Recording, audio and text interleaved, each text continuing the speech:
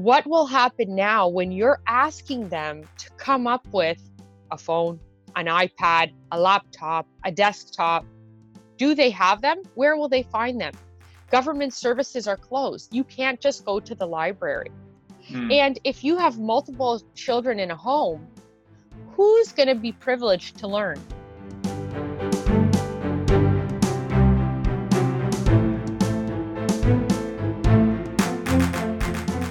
Hi there and welcome to the Pondering Dan podcast, where we talk all things teaching, education, pedagogy and technology. I'm your host Danny Summerall, and if you're new to the show, make sure you leave a review and share with your peers. Connect with me on Twitter, Instagram and YouTube at Pondering Dan, as well as at ponderingdan.com. This week's guest on the podcast is Natasha Feghali. Natasha comes to us this week from Windsor, Ontario in Canada, and will share her experiences as an educator during these uncertain times. She's a teacher in the Greater Essex County School Board, an ESL and literacy instructional coach, as well as an award-winning Canadian for her philanthropy in community and strong dedication to education. She's the recipient of the 40 Under 40 United Way Leadership Windsor ESSEC Award for 2018, as well as numerous other awards and recognitions. She's an international educator working overseas throughout her career while giving workshops, seminars, and conferences nationally and internationally. She's taught in China, France, Kuwait, and Ontario for 10 years. You can connect with Natasha on Twitter at NEFeghali. That's NEFeghali.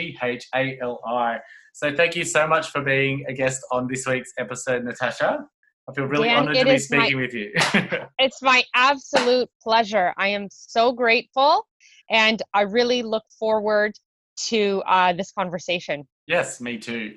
So as someone that's worked in many, many countries, I can only imagine that you're hearing many different stories of how the COVID-19 crisis is affecting them, and at the same time, be very much able to relate to them. Oh, yes, absolutely. And Dan, actually, this week that has just passed, so the week past, I was traveling back to Kuwait for the week, and I was to host a 2-day workshop at the American Bilingual School. And so everything has really just been canceled. It's unbelievable. It's totally unbelievable. And all over from what I've seen and what I've been reading every day, ravagely reading, everyone is feeling the exact same immense amount of pressure in education as how are we going to best service the needs of our students at this time. Yeah, it's there's a lot of anxiety, but I think a lot of the teachers that I've spoken to, especially in my school, actually have a bit of a positive mindset about how to deal with how students are going to learn from home, which has really impressed me. Of course, there's the anxiety about the unknown with the virus itself, but as far as doing something different and getting out of their comfort zone, I'm really impressed with the teachers at my school with how well they're sort of embracing everything. But can you explain a little bit about what the situation is in Windsor in Canada right now for you in regards to school closures? So this past week we had a holiday. It was our March break holiday. From the March break holiday, now on Monday will be the official first day of school closure. So that's March 23rd. We are preparing for this. First off, our union, our Elementary Teachers Federation, is preparing because we were in a round of negotiations, which now they've come to a collective agreement. They've settled on an agreement. So that will be the predicate to how we behave, how we teach, and what is our expectation going forward. And for different levels of education, there are some educational supports online already. However, is this something that is, say, thoroughly developed and we're doing MOOCs and we have a Blackboard learning? No, not to my knowledge. It is possible in other provinces. However, working with teachers and collaborating with teachers via social media sites like Twitter and reading their feeds, I don't know that everyone is prepared for what's to come. So did you get any warning?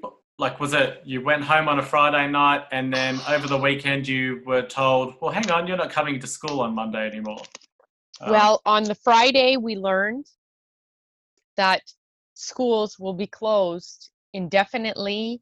No, I'm sorry, not indefinitely, until April 5th. And that, come Monday the 23rd, and rightfully so, that we're asked to be ready for work, and whatever work will be directed to us from our school board, mm, and that we're asked and ready to work come Monday the yeah. 23rd. See, here in Australia, we've been expecting to be closed, and there's a bit of uproar at the moment that we're not closed. Um, but we've been told by our Victorian Premier just today, actually, he made an announcement to say that this coming Friday will be a student-free day for all Victorian students because Okay. it's our last day of school term anyway. All And then right. we break for 2 weeks, and then the first day of term two will be a student-free day as well. And they're designed to apparently help teachers prepare to be able to teach remotely. And like I was talking to you before we began the podcast, a lot of us are pretty well prepared now already. We're just waiting to be told to be closed. So we're it feels like this weird limbo land for us. Right. Just waiting to be told that we're not opening tomorrow. But it's interesting to compare. You've been shut for a week. We're not shut yet. We might not be for a week. So we'll see what happens. But um, in talking to you as well, it's interesting to know that your role is very similar to mine in that you do a lot of work to support Yes. teachers. So Yes. I Yes. guess with your school and with your role, so what have you been doing to support your educators there? Well, I've been waiting for directive from my coordinator. So because I work in ESL and literacy, most of what we've done has been in person. And Mm, we've always collaborated with the teachers during their preparation periods to prepare resources for different lessons that they're going to be conducting: social studies, math, as well as I work with small groups of primary age students, and I do a literacy program with them, which is called LLI, Leveled Literacy yeah, Intervention. yeah, we Yeah, have okay. that same So you know program. it. Yeah, yeah, Yeah, so it's awesome. yeah, This is going to be very interesting in the way that, or how are we going to still be able to support those students in literacy? Are we going to conduct our own group sessions where the students log in with us, and then we do a literacy? Because I would think, in my opinion, that that would be really an effective way if the students are already hooked up online, and as well as it could happen, say, during the teachers' preparation period. We can organize that, send it to the teachers, and they can send it out to the students. So, in fact, because we just were notified Friday, we've been given directive that we will be working on Monday, and to expect to work and to be prepared for it. Have we received the bulk of what we're going to be doing? Not yet. I say that, not yet. Um, and then once we know, I believe that will be when the expectation begins on what to prepare and how to deliver it. yeah. So and as I said, we were just in the middle of bargaining for our collective agreement for our jobs. So that's now been rectified, and an agreement, a tentative agreement, has been struck, which, of course, with unions, there are obviously different levels that will need to take place now in order to agree on what's been adopted. However, all of this will affect, I believe, how we're going to proceed going forward. Mm, yeah, that's an It'll be interesting thing. interesting. Yeah, In a few yeah, weeks, we'll really see how the nooks and crannies will have taken shape. yeah, yeah. So obviously, the way you teach at home is something that's on your mind. Um, as far as the people that you've been speaking to, either at your school or in your own professional learning networks, Yes, what would you yes. say has been the biggest worry on their minds in relation to teaching remotely? The biggest worry, Dan, is that tech divide. Yeah, Students who do not have access or the ability to access technology from home, as well as who will be responsible in supporting them in learning from home? Mm. As we spoke, because of certain school neighborhoods, certain school areas, um, the socioeconomics of those neighborhoods, of those communities, are very low, and we are already supporting the students at school for Yeah. basic necessities. What will happen now when you're asking them to come up with a phone, an iPad, a laptop, a desktop? Do they have them? Where will they find them? Government services are closed. You can't just go to the library. Mm. And if you have multiple children in a home, who's going to be privileged to learn? If all learning, say, is taking place between 8 and 3, who's going to be the student chosen to learn? And which one will be neglected? And what about our students who are in special education classes? That one-on-one is so critical, as Mm. well as what happens with our kindies. So junior kindergarten and kindergarten.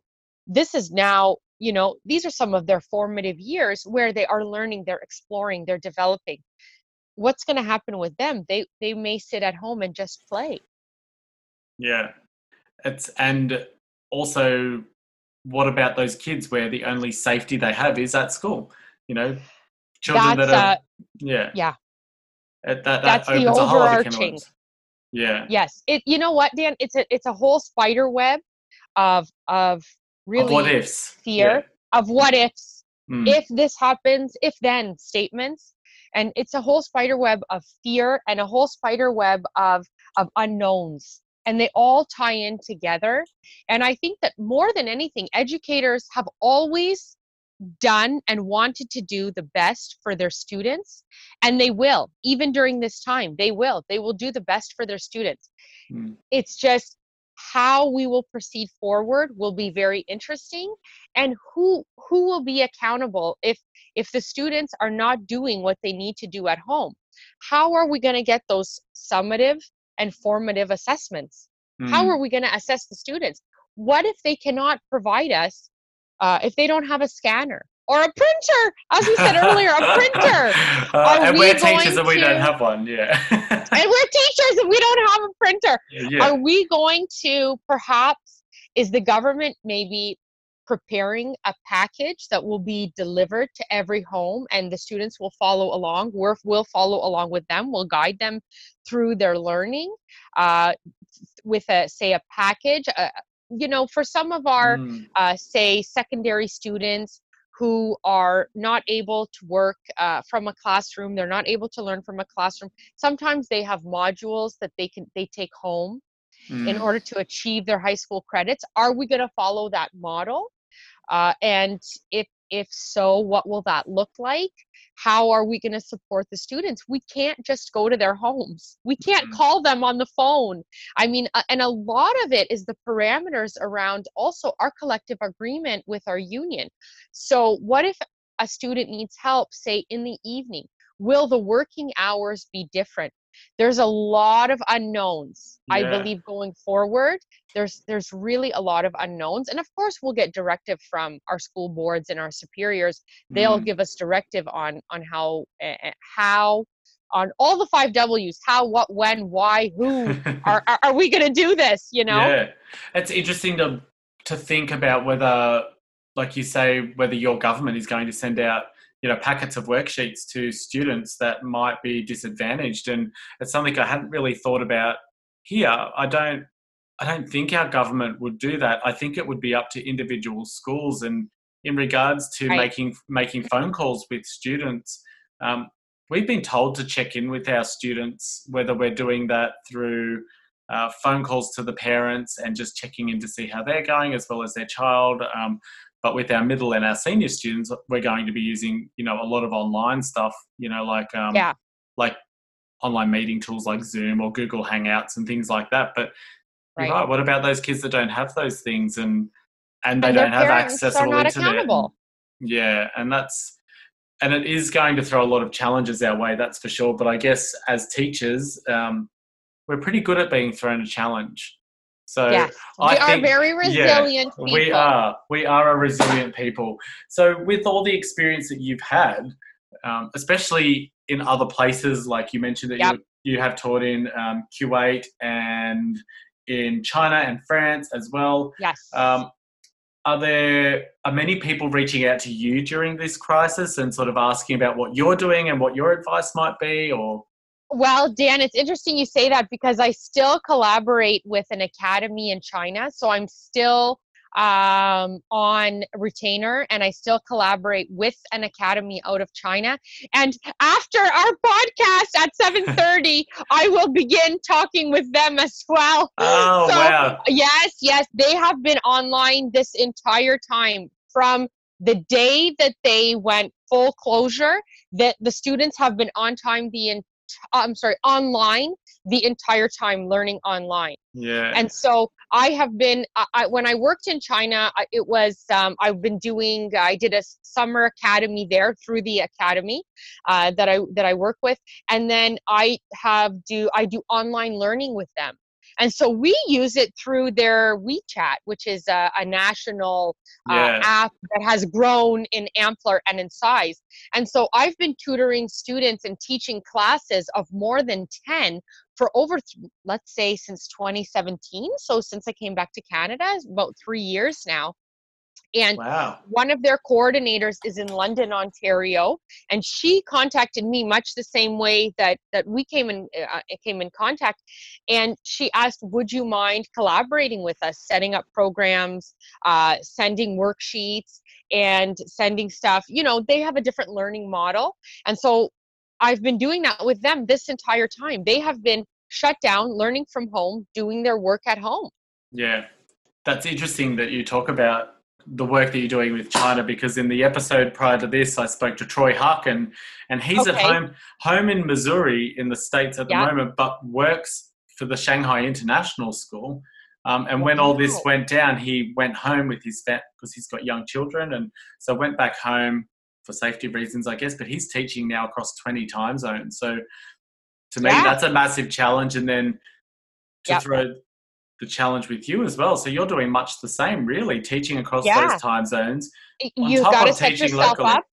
Yeah, Yeah. exactly. And I've been doing that now for 3 years. So I guess I'm a bit seasoned in it. And I know the expectation of the students and the expectation of the parents. Mm, So that cultural difference is also obvious. We know that in different areas of the world, students are learning differently and they have different expectations than, mm, let's say, in the Western world. So that'll also be very, very different to see. And then I can have a good measure of what that looks like. Now, mm. as I said, I should have been in Kuwait currently, but that of course got canceled, rightfully so. And I know that there as well, currently, when I speak to my other colleagues and when I spoke to the school that I was going to deliver workshops in, they've transitioned online because they don't want to have a cohort of students that are held back a year. Mm, There's so many private schools there. As I said, a strong majority of private schools as opposed to government schools. And they are it's an affluent country. So mm. people are seeking, say, private education for a whole multitude of reasons. And those schools are moving full force forward with e-learning because they need to graduate those students, number one, for post-secondary scholarships, etc. They don't want to hold them back because then it'll be a double cohort. They'll all be competing, for a small pot of scholarships and a Mm. university acceptance Wow. amongst globally, right? Let's say this can be globally. So they're moving full force forward. They've lobbied the government, the private schools, and they've said, we're moving forward. We have students who have already paid for their seat coming in. We got to move forward. So we're online, and they're online and they're teaching online. Yeah. So this isn't really a big stretch for these students, then, is it? And with the support I of their families as well. It's Well, Dan, as we said, different countries, different cities, different communities have different social economics, which are always a factor in students learning. yeah. When basic needs are met, students thrive. They thrive. So there's always that factor as well. Yeah. I think in the Asian culture, from my knowledge, education is a priority for different factors. And I know that my Asian students who I've been working with for many years now and all different levels, they also have the ability to learn independently. I don't know if it's a form of child rearing. What I noticed when I was there is that parents really raise their children to be very independent from very young. So Okay. I think that could be one of the factors that my students in Asia are able to work independently a little bit better, say, than my students in Canada. I Mm. don't know if we just are a little bit more coddling. Maybe we baby our students more, or we're much more empathetic to different circumstances in their lives. However, either way, if the basic needs are met, food, Mm. shelter, safety, students will thrive. Yeah. So this is circling back to what we said a little while ago. This is one of the things that educators are very concerned about. Yeah. And rightfully so. Oh Um, yes. Oh, and oh, oh yes. and I mean, it sounds like we work in similar socioeconomic areas, and Yeah. you know, but obviously, I think we were talking earlier about the school I work at uses a lot of technology, so we kind of feel like we're ready. We kind of have a good sense of understanding what families do and what don't have internet. But then circling back to what you said before about who's responsible at home, I was actually talking to a good friend on the phone today about the possibility of schools closing down. And this friend lives in Queensland, and so it's a little bit different than here. But she has a child in prep, which is the same as your kindergarten, I would say, Okay. and she's worried about, how do I make sure my prep student, my year one student, and my year two student, because she's got three, are all doing their homework. I can't do that all at one time. And, I just said, well, your grade two student could read. They could probably do a lot of it on their own. And then you just switch between the two for your prep and your year one student. And I think with those prep students, Okay. as long as we can get them reading, I think the rest they can catch up on very easily later on. I don't know what you think about that. Huh. I think it will be left to see. Yeah. It'll be interesting. It's a new way. That's it. Teaching is now forever changed. Mm. We'll need to see. We will see the effects. And because so many areas are in the early adoption phase, we're going to see slowly, slowly, slowly all of the glitches weigh themselves out. Mm. I So really it'll hope, be interesting. yeah, I really hope that there's a researcher out there somewhere who is monitoring this and, Oh yeah. and really taking note of what's happening, because this is the perfect time to learn something new for education. And I just hope someone is, I guess part of It's this podcast is chronicling part of that journey, I suppose, really, isn't it? yeah, it's an unprecedented time, and there the net under all of it is that people are afraid. People are Yeah. afraid. Parents are afraid, and that fear can transfer to their students, Mm. I'm sorry, transfer to their children. Yeah. And it's a time of crisis, and it'll all of those factors will play into how well the students will be on their own learning at home. Yeah. Yeah. It'll be one more facet that if the students don't know what to do, will their parents have one more burden on their plate to help them? Will they be able to help them? Are they very focused on their own sustainability of food and water and shelter and paying the bills? What what and how that will take shape, we'll see. We'll see. Yeah. We really don't know. I was listening yesterday to the president of the United States, and they were asking him about a vaccine or some kind of drug, and he said, I don't know. Maybe yes, maybe no. It might work. We don't know, but we need to try. So I feel like with this, maybe yes, maybe no, it might work, it might not. Schools that are already doing this globally, for them, it's a seamless transition. Mm. For those who aren't, we are in the infancy, early adoption stage, and we're going to have to just, iron out those glitches as we go. Yeah. And I think we're really lucky as well, I guess, with Australia, Canada, the United States, a lot of the Western countries where the virus has hit most recently, in that Yeah.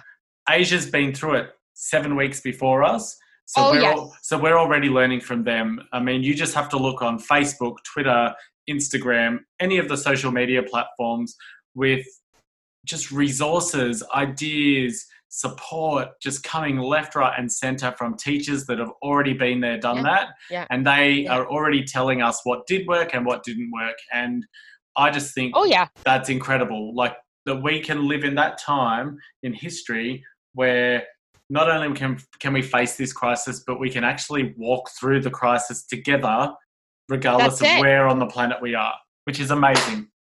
And speaking of that, I wanted to ask you if you had any advice for teachers that just in supporting their students remotely.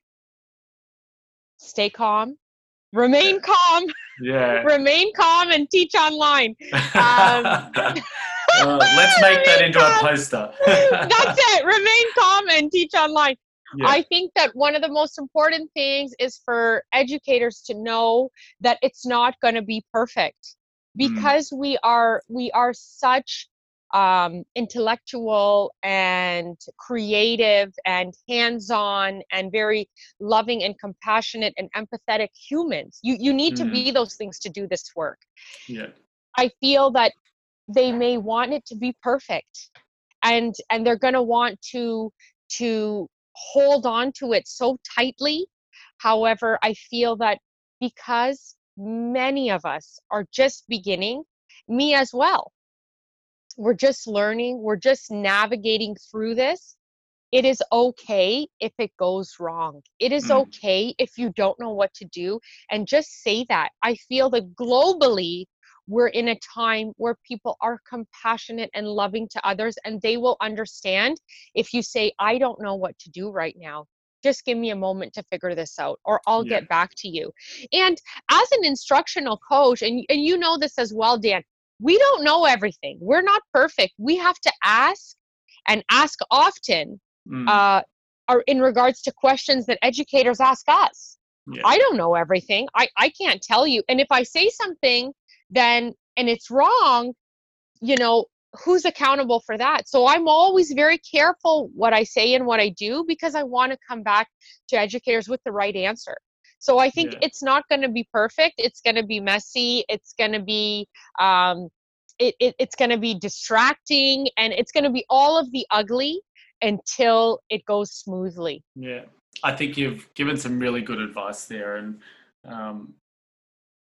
I think we're lucky that we can reach out to people and be vulnerable. There might be a lot of tears. There might be a lot of tears, Dan. I think there probably already has been, but I mean, as long as we need to keep seeing the positives, and it's really hard when the media is so full of the negatives, but I think we need to stick together. And as I end this episode of the podcast today, I really wanted to emphasize that as teachers, we are traveling through such uncertain times, but it's important that we're sharing our experiences and that we are connecting with each other, and that it is a really good opportunity to learn from the successes and failures of others. I mean, Oh, yes. Yeah. I guess for me, the biggest reason that I started this podcast was to do just that, because I like helping teachers. I get a real kick out of it. I love teaching children, don't get me wrong, but the biggest kick for me comes from seeing what a teacher can do with what I've taught them as well. So, but I'm so glad I had you on the program today. It's been great to talk to you. It's my pleasure, Dan. I feel reassured knowing that I'm not the only one who is ready for a storm coming. Yeah, exactly. So if you want to be a part of this podcast, or if you would like to ask me a question, you can email me at dan@ponderingdan.com. You can also find me on all the socials, Facebook, Twitter, Instagram, at Pondering Dan. Remember to follow Natasha on Twitter. That's at NEFEGHALI,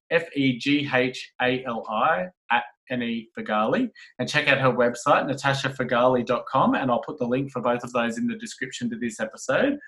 But before we sign off, Tash, do you have any parting words? Be calm. Take it slowly and one day at a time. We are all in this together. Yeah, exactly. Well said. So thank you again, everyone, for tuning in. Look after yourself, your family, and your friends, and let's stick together. All the best for now. I'm Danny. Bye.